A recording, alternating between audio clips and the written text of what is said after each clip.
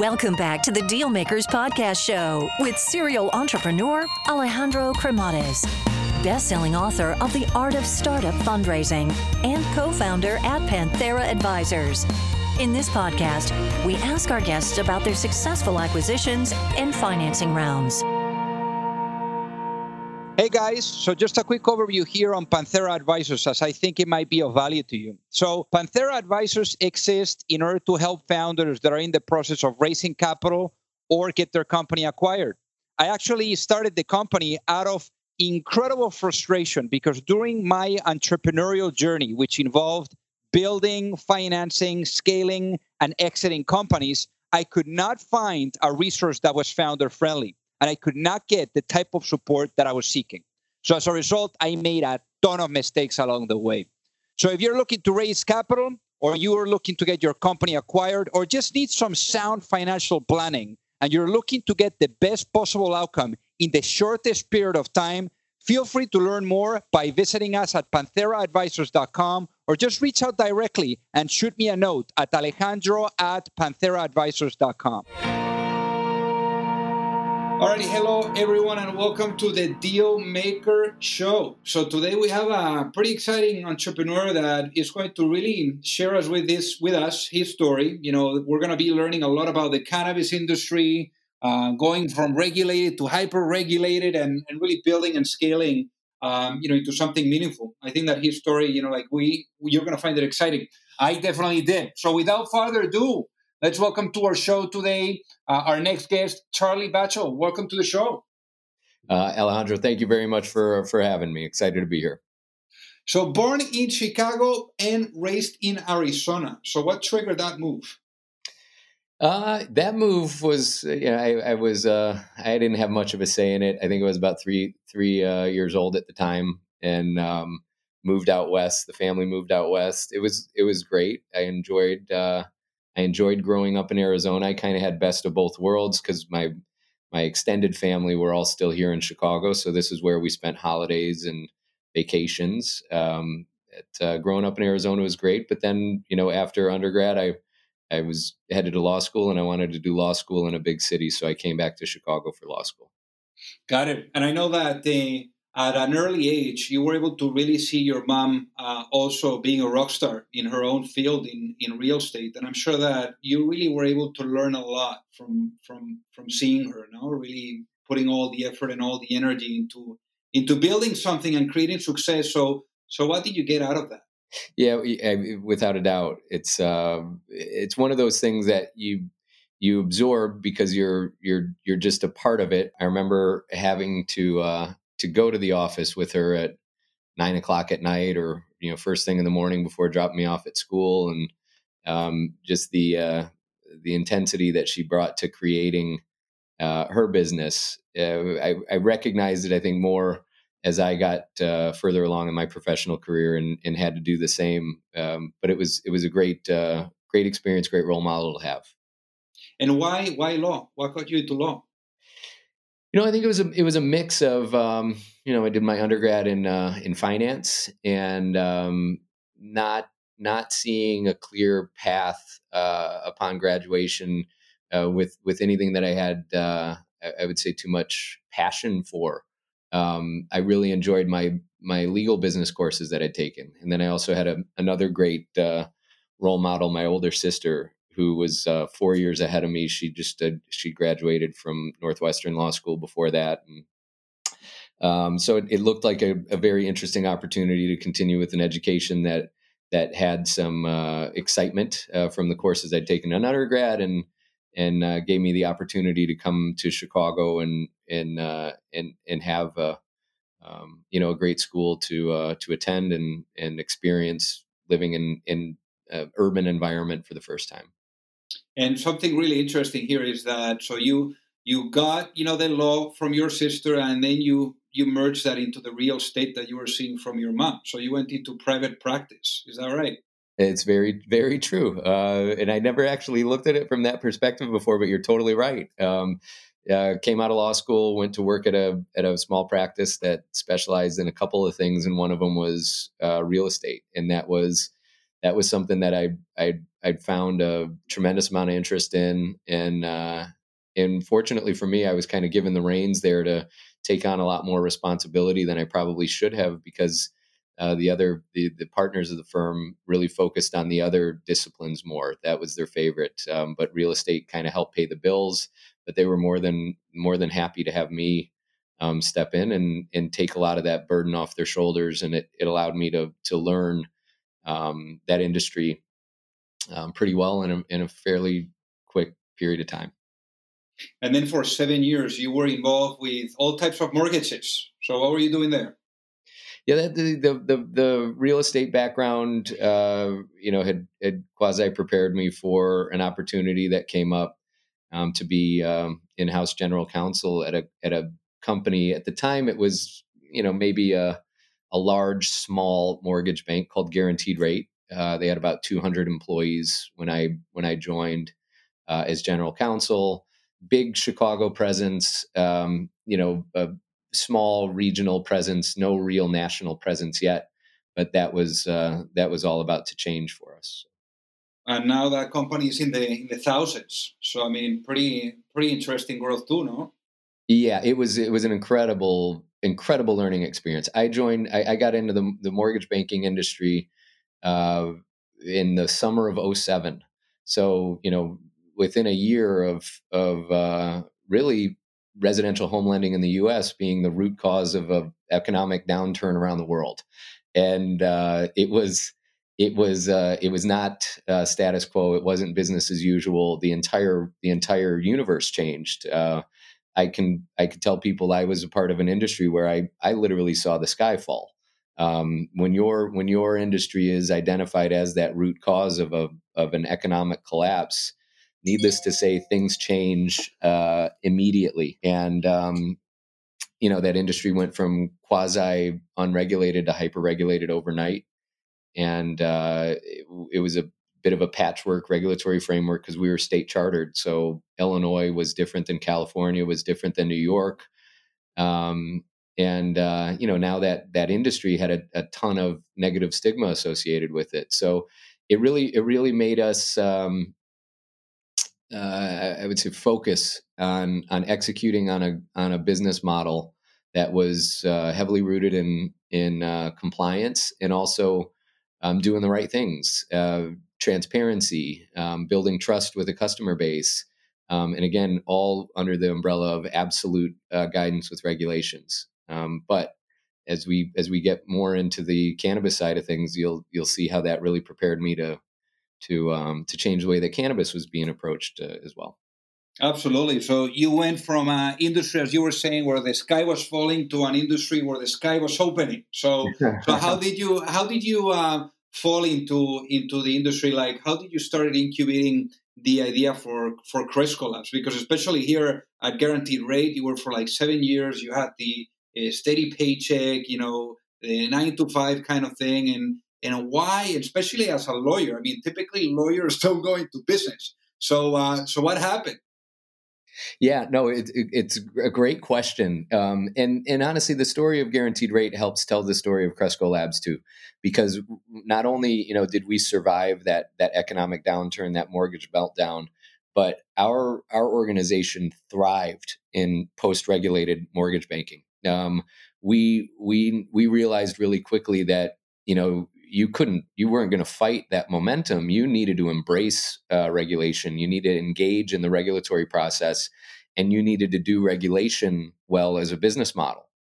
And so it was an incredibly entrepreneurial environment that we worked in there. And we literally saw that as our opportunity to go from being a relatively, insignificant regional player to capturing an incredible position in the rebirth of banking. And so we, scaled that organization from about 200 employees to 3,500 employees, licensed and operational in all 50 states, 150 plus brick and mortar offices in a 4-year span. So it was very, it wasn't 9 to 5 at all. It was 6 to 10, and it was making a difference, changing the way an industry was going to be looked at and done, and experiencing some incredible success in doing so. So then when I saw cannabis come across my desk, in 2013. To me, it felt so familiar. Again, you have an industry that was going from unregulated to hyper-regulated overnight on a state by state by state basis, because all of these cannabis laws are state laws and they are absolutely siloed from each other. So Illinois is very different than California, is very different than New York, et cetera. And again, another subject matter that had a tremendous amount of negative stigma associated with it. And so I would say the vast majority of lessons and strategies and experiences that were developed in the mortgage banking space, I found parallels to in the way that I thought that cannabis was going to unfold. It felt like I'd read the book before, and I kind of knew how it was going to proceed. And here at Guaranteed Rate, before you went with Cresco Labs, is where you met your co-founder. Is that correct? It is. Yeah, three of us work together at Guaranteed Rate. Myself as general counsel and executive vice president, Rob Sampson as COO, and Joe Caltabiano as really the largest loan originator there. The three of us worked a lot together on a day-to-day basis, and but we're also friends outside of the office, and so that's kind of how the idea of this came to be. And Alejandro, it was obvious within the first 48 hours of looking at this. It was the most fascinating thing that I'd ever seen. It's rare that you see an opportunity come up that will impact the way that people think about medicine, impact the way that people think about the criminal justice system. Was going to be a shift in culture, not only at your local or state level or your country. Everybody in the world was starting to think about cannabis a little bit differently in 2013. It was right when it was an inflection point. And then the fourth thing is you wrap that up in a pretty interesting business opportunity. And I don't know how often those four levers line up, and that was pretty clear to me immediately. This was something that I needed to look at. I also think it's really important for anybody who's an entrepreneur too. It's not about spotting the good opportunities. That's only half the battle. When you can figure out how you can contribute to the development of something that looks like it's going to be a pretty incredible opportunity, I think that's where as an entrepreneur, you'll find a lot of success. Is the great opportunity matched up with some experience, some skill set, something that you're going to bring to the table too, to help develop and create that opportunity or maximize that opportunity. And in this case, Charlie, why did it take a few years for you to dive in full time? So the law was passed in August of 2013, and then the applications though weren't released for about a year. So we spent a year really preparing, planning, developing the strategy, the mission, putting a team together, doing the entire ground game to make us a viable applicant when those applications were going to be due, which was September of 2014, and then submitted the applications in September of 2014. There were only 21 cultivation licenses that were going to be issued in the fifth largest state in the country. A very interesting limited license structure. And we submitted 3 just to increase our odds of winning one. There were 158 applications submitted. We ended up getting the highest score, second highest score, third highest score. So we got 3 of the 21 licenses. Those were awarded, I think, in February of 2015. And then that's when, I think it was a week or so later that I'd resigned from Guaranteed Rate and started running Cresco full time. It's really amazing because when you were mentioning 158 for the 21 licenses, I'm sure that if this was to open up today, it will be in the hundreds of thousands. Yeah, there would definitely be a lot more. There would be thousands of applications submitted. But Illinois also did. Every one of these states does things differently. So Illinois made it pretty difficult to apply. It was expensive. It was a big commitment to even get it across the finish line. So that's one of the ways that they kept the applicant numbers a little bit lower, was they made it expensive and an incredibly arduous process to get through.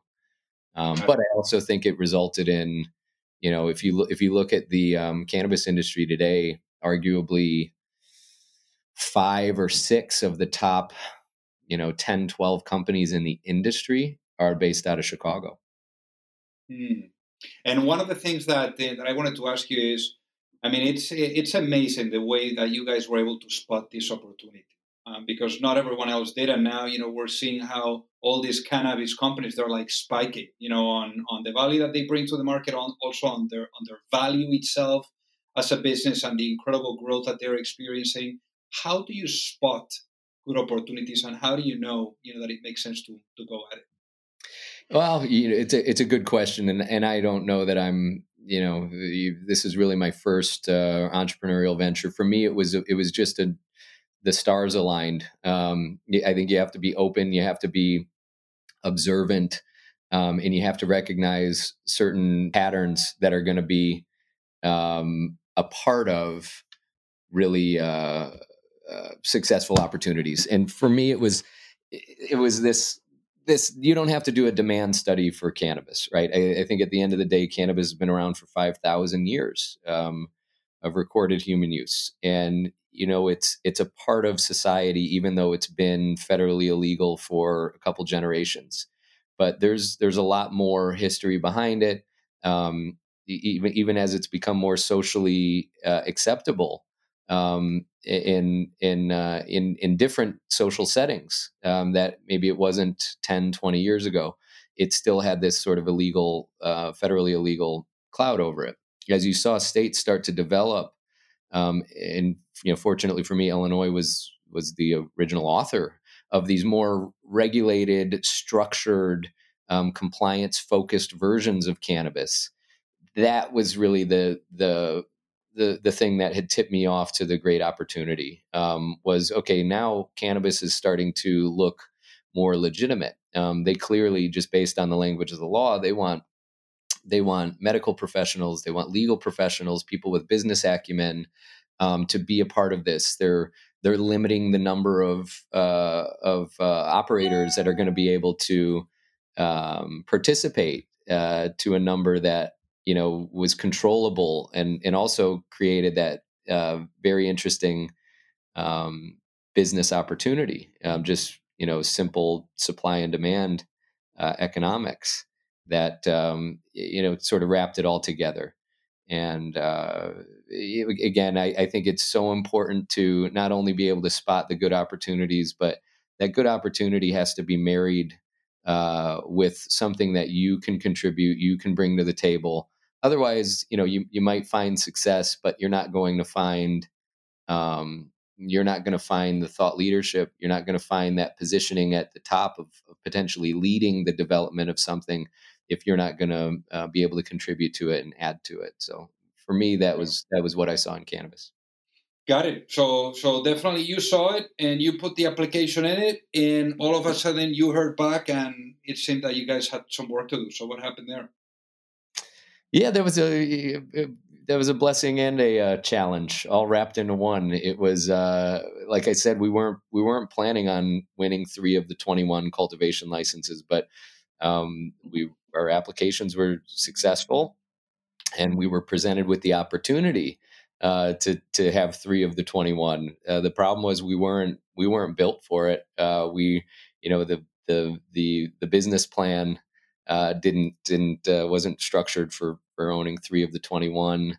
From a capitalization standpoint, that was a challenge. We had to go out and we had to really solidify the capital needed to execute on building 3, ground up from raw land, 40,000 square foot cultivation facilities from scratch. We didn't have all the tools needed to be able to pull that off, but the good thing was we had a really solid core team with relationships and access that would allow us to fight through, put ourselves in a position to execute on the great opportunity that we'd received. So that's what we did. We like to say we really didn't become a cannabis company until that first harvest.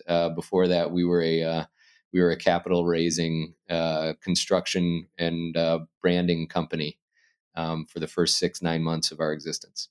Because what ended up being the business model for the people that are listening to get it? Yeah, so the business model was always going to be focused on the consumer packaged goods aspect of this, that cannabis was going to be transitioning from this sort of commodity, this unbranded raw material commodity that everybody was familiar with, into this highly regulated, third party tested, certified, child resistant packaged, tamper evidence sealed, cased consumer packaged good. And that was the focus for us. That was what we saw that was changing, that was going to be different, that was going to allow this industry to stabilize into a CPG and not just be a commoditized agricultural industry. But again, the original business model for us was one out of the 21 in Illinois, not three. So being able to execute on that, though, and figure it out, really then almost by default also put us into a leadership position in the development of this new industry. No other group had received 3 licenses. There were a couple others that had 2, but most only received 1 license. And so we became this sort of de facto leader in our home state. Our home state, though, that model, that highly regulated, compliance-focused model, started to become the foundation upon which further newer state laws across the country started to be based. So again, now you have us being thought leaders in really the pole position in a home state that then also put us in a position to be seen as leaders in the further development of this industry across the country. And talking about growth, I mean, we were touching on it earlier, but wow, like at the start of 2018, you guys were about 100 people. And then by the end of 2018, you guys were 500 people. How are you able to really manage that level of growth without, losing on some of the key essence of the culture? Yeah, well, and then if you fast forward a year, we ended 19 with about 1,200 employees. So the growth, it continues to it continues to stretch us. But it's one of the things that we enjoy most about this, is really building a fundamentally sound organization in a hyper growth industry. So it makes you remember and focus on the foundational elements that are required in any strong, successful, and viable, long-term viable organization, which is your people, and your culture and training. And I would say I don't know that we've mastered it or found perfection here by any stretch of the imagination, but it's remembering what makes us successful and continuing to focus on it, which is I think also leading to our continued success and our continued growth. Because in terms of being able to finance that growth too, how much capital have you guys raised today? In the aggregate, I think in the equity side, we're in 200 plus, and then most recently we executed a credit facility in the amount of $100 million that we have access to now. So, a few $100 million to create the assets and the platform that we've created and are executing on. So tell us about this process of going public on the Canadian Stock Exchange. It's a little bit different than the U.S. exchanges, and for those that aren't familiar, it's a very weird, interesting dynamic that exists because the U.S. operators, that are regarded as the best operators in the space, the most fundamentally sound businesses, true, real revenue. Some of us EBITDA positive, great business models. We're not allowed to participate on the U.S. exchanges, on the NASDAQ or the NYSE, because of the federal legality in the U.S. However, our Canadian counterparts, Canadian operators that don't have operations in the U.S., do not have operations in the U.S., they only operate in a country where they are in compliance with federal laws, the Canadian federal laws. So the NASDAQ and the NYSE are comfortable allowing them to list and have access to our U.S. capital markets. So we're on the Canadian Securities Exchange. That's where you'll find most of the premier U.S. companies until something occurs in the U.S., whether that's legislation providing protection in the banking area in the U.S. exchanges, or a change to the federal legality. That's when we'll be allowed to transition to the U.S. exchanges.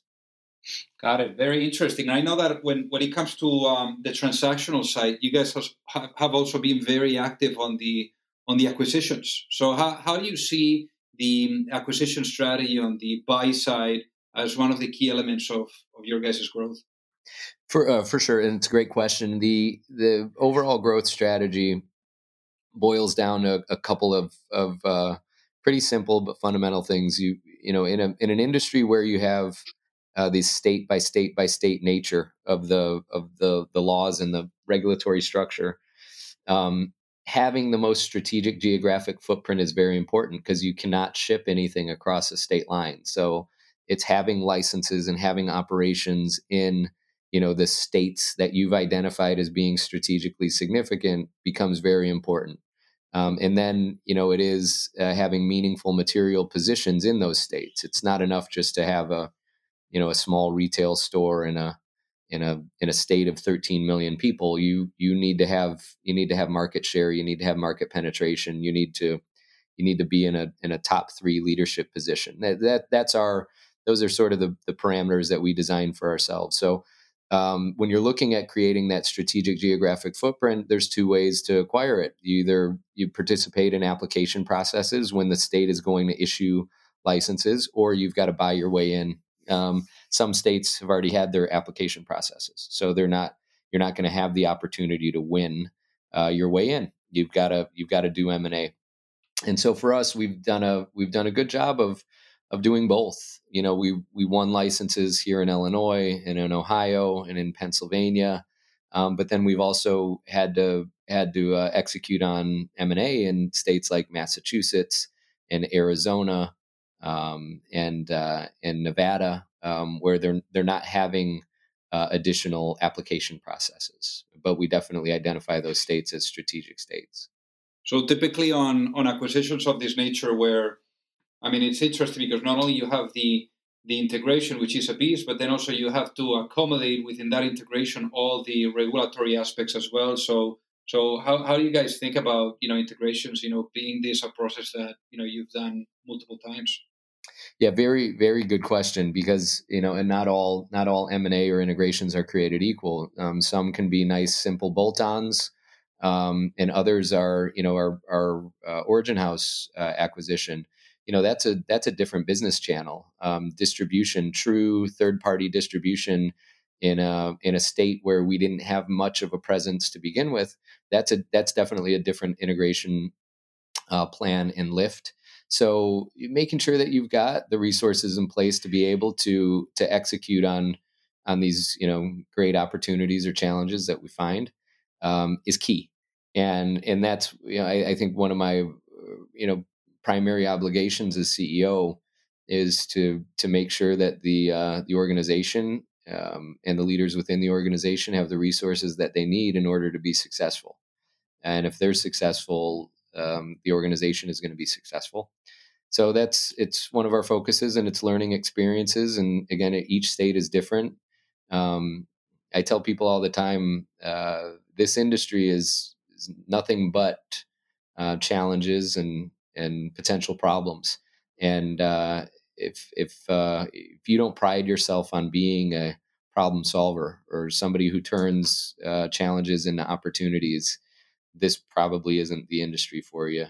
It moves really fast. It requires a ton of a different level of engagement, a lot of capital, and the joy in solving problems or overcoming challenges. So, what is typically for you, from a leadership perspective, the thought process that goes behind tackling a certain problem? Yeah, it's a good question, because there's probably as many different answers as there are different types of problems. But I think it starts first with understanding and reminding yourself of the mission, vision of the organization. the vision of our organization is to be the most important company in cannabis, not the largest, not the most amount of states, not the most amount of retail locations, but truly the most important company in cannabis. And that means a lot. There's a lot in that statement, but we do pride ourselves on understanding the needs of all the stakeholders that are involved in this developing industry, and working to provide as many sort of yeses as can be created for all those stakeholders in the industry. That's what creates importance. But also the mission is to normalize and professionalize it. So when I'm faced with a challenge, when I'm faced with a problem, we love creative problem solving. We love elegant solutions, and it's always in furtherance of the mission and the vision of the org. Got it. So I know that obviously for other industries, people don't really care, like who is stepping in on new roles at the government level, on at a federal level, not on the government side, at a federal level. But obviously, on a space like this one, when you have a governor that leaves and another one that comes in, that definitely like introduces all types of changes, for an industry like this. So tell us about how that impacts really the execution and some of the challenges associated to it. Sure. Yeah. And we've been there and we've seen it. Even just if we look at Illinois alone, this Illinois, the Medical Cannabis Compassionate Use of Medical Cannabis Act was passed and signed by a very progressive Democratic governor in August of 2013. And then applications were submitted in September of 2014, still, with him as the governor of Illinois. And then he lost his reelection campaign a couple months later. So the licenses were actually awarded by a fairly conservative Republican governor who was intent on, sort of cleaning up the swamp in Springfield, and was not a big fan of cannabis, and didn't want to really assist in the development of the industry, in as much as he was literally only going to do whatever he was obligated to do. But that again is one of those challenges where we enjoy that process. We take it upon ourselves to create the environment that would allow that same governor whose administration did not like this subject matter to pass new legislation in consecutive legislative sessions that made the program better for patients, better for operators, and more easy to administer. And that was not through, that wasn't something that he was setting out to do, but that was one of the things that we created an opportunity from that challenge. It's also, again, why we focus so much on being the most important company in the cannabis space. It is to be able to create those scenarios, create the culture, to create the professional business atmosphere to where this industry will be respected, regardless of maybe prior anecdotal or antiquated views on what cannabis is or what cannabis can be. Fortunately for us, it seems to be the public perception and momentum is on our side. At this point, medical cannabis, I think, polls higher than anything. And I'm not saying that in jest or hyperbole. Medical cannabis basically across the country has a 90+% approval percentage, and there aren't many things out there, I think, that have a 90+% people are in favor of it. Adult use cannabis is less, but it's north of 60. So it's a fairly popular subject matter today, and hopefully we see that continue with further more progressive developments on the legislative front at state levels and at federal levels in the near term. And where do you think that the industry is heading as a whole? I think you're going to see cannabis become one of the larger verticals of consumer packaged goods. I think it's shaping up to be a very dynamic CPG, right? You have products that are applicable and appropriate to people who are looking at this from the the wellness perspective as an alternative to either some prescription or over-the-counter medications. You have a very large segment who look at this as just a general quality of life enhancer, whether it's how they de-stress, whether it's how they get a good night's sleep, how they relax when they come home, minor aches and pains. And then you also have a segment that uses this for, as a replacement for alcohol and escape and enjoyment with friends. So, very few things can appeal or apply to as many consumers as cannabis can. So I think you're looking at one of the larger segments of CPG in the next foreseeable future. Very nice. And I guess now, one of the questions that I typically ask the guests that come on the show is, you've been at it for a while. Quite an exciting journey. And I'm sure that you've learned a ton, like through the ups, through the downs, the good, the bad, and the ugly. I guess if you had the opportunity to, let's say, go back in time and have a chat with your younger self, with that younger Charlie that was thinking, hey, this seems like a cool opportunity, and maybe you were thinking about launching a business. If you had that sit down with that younger self, what would be that one piece of business advice that you would give to yourself before launching a business, and why, knowing what you know now? Great question. There's probably there's volumes that I could give to myself that would have maybe better prepared me to not make some of the mistakes that we made. That said, I'm okay making mistakes. I think you learn your biggest lessons by having some things not go your way and having to overcome it. I would tell younger Charlie to, again, never stray from the vision and the mission. I think what that has created is that position of leadership in the development of the industry, which is what we wanted. It was nice though to see it come to fruition, and there's been times where you're faced with situations where you may want to make exceptions, or you may want to deviate from mission or vision. I think it's my advice I would give to younger Charlie is just a reminder to not deviate, because if you do this the right way, you will put yourself in a position to be the leader of a incredibly fascinating emerging industry that is cannabis. Very profound. So, Charlie, for the folks that are listening, what is the best way for them to get in touch and say hi? I think information on the website is there. Contact information is there, and information from an IR standpoint and just general public facing can all be found there. Fantastic. Well, Charlie, thank you so much for being on the Deal Maker Show today. Thank you so much for having me. If you like the show, make sure that you hit that subscribe button. If you could leave a review as well, that would be fantastic. And if you got any value, either from this episode or from the show itself, share it with a friend. Perhaps they also appreciate it.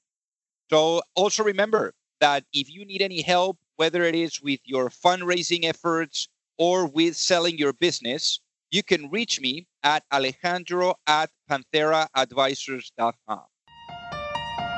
You've reached the end of another episode of the Deal Makers Podcast. For free resources and materials, head over to alejandrocremades.com. Thank you for listening, and see you at the next episode.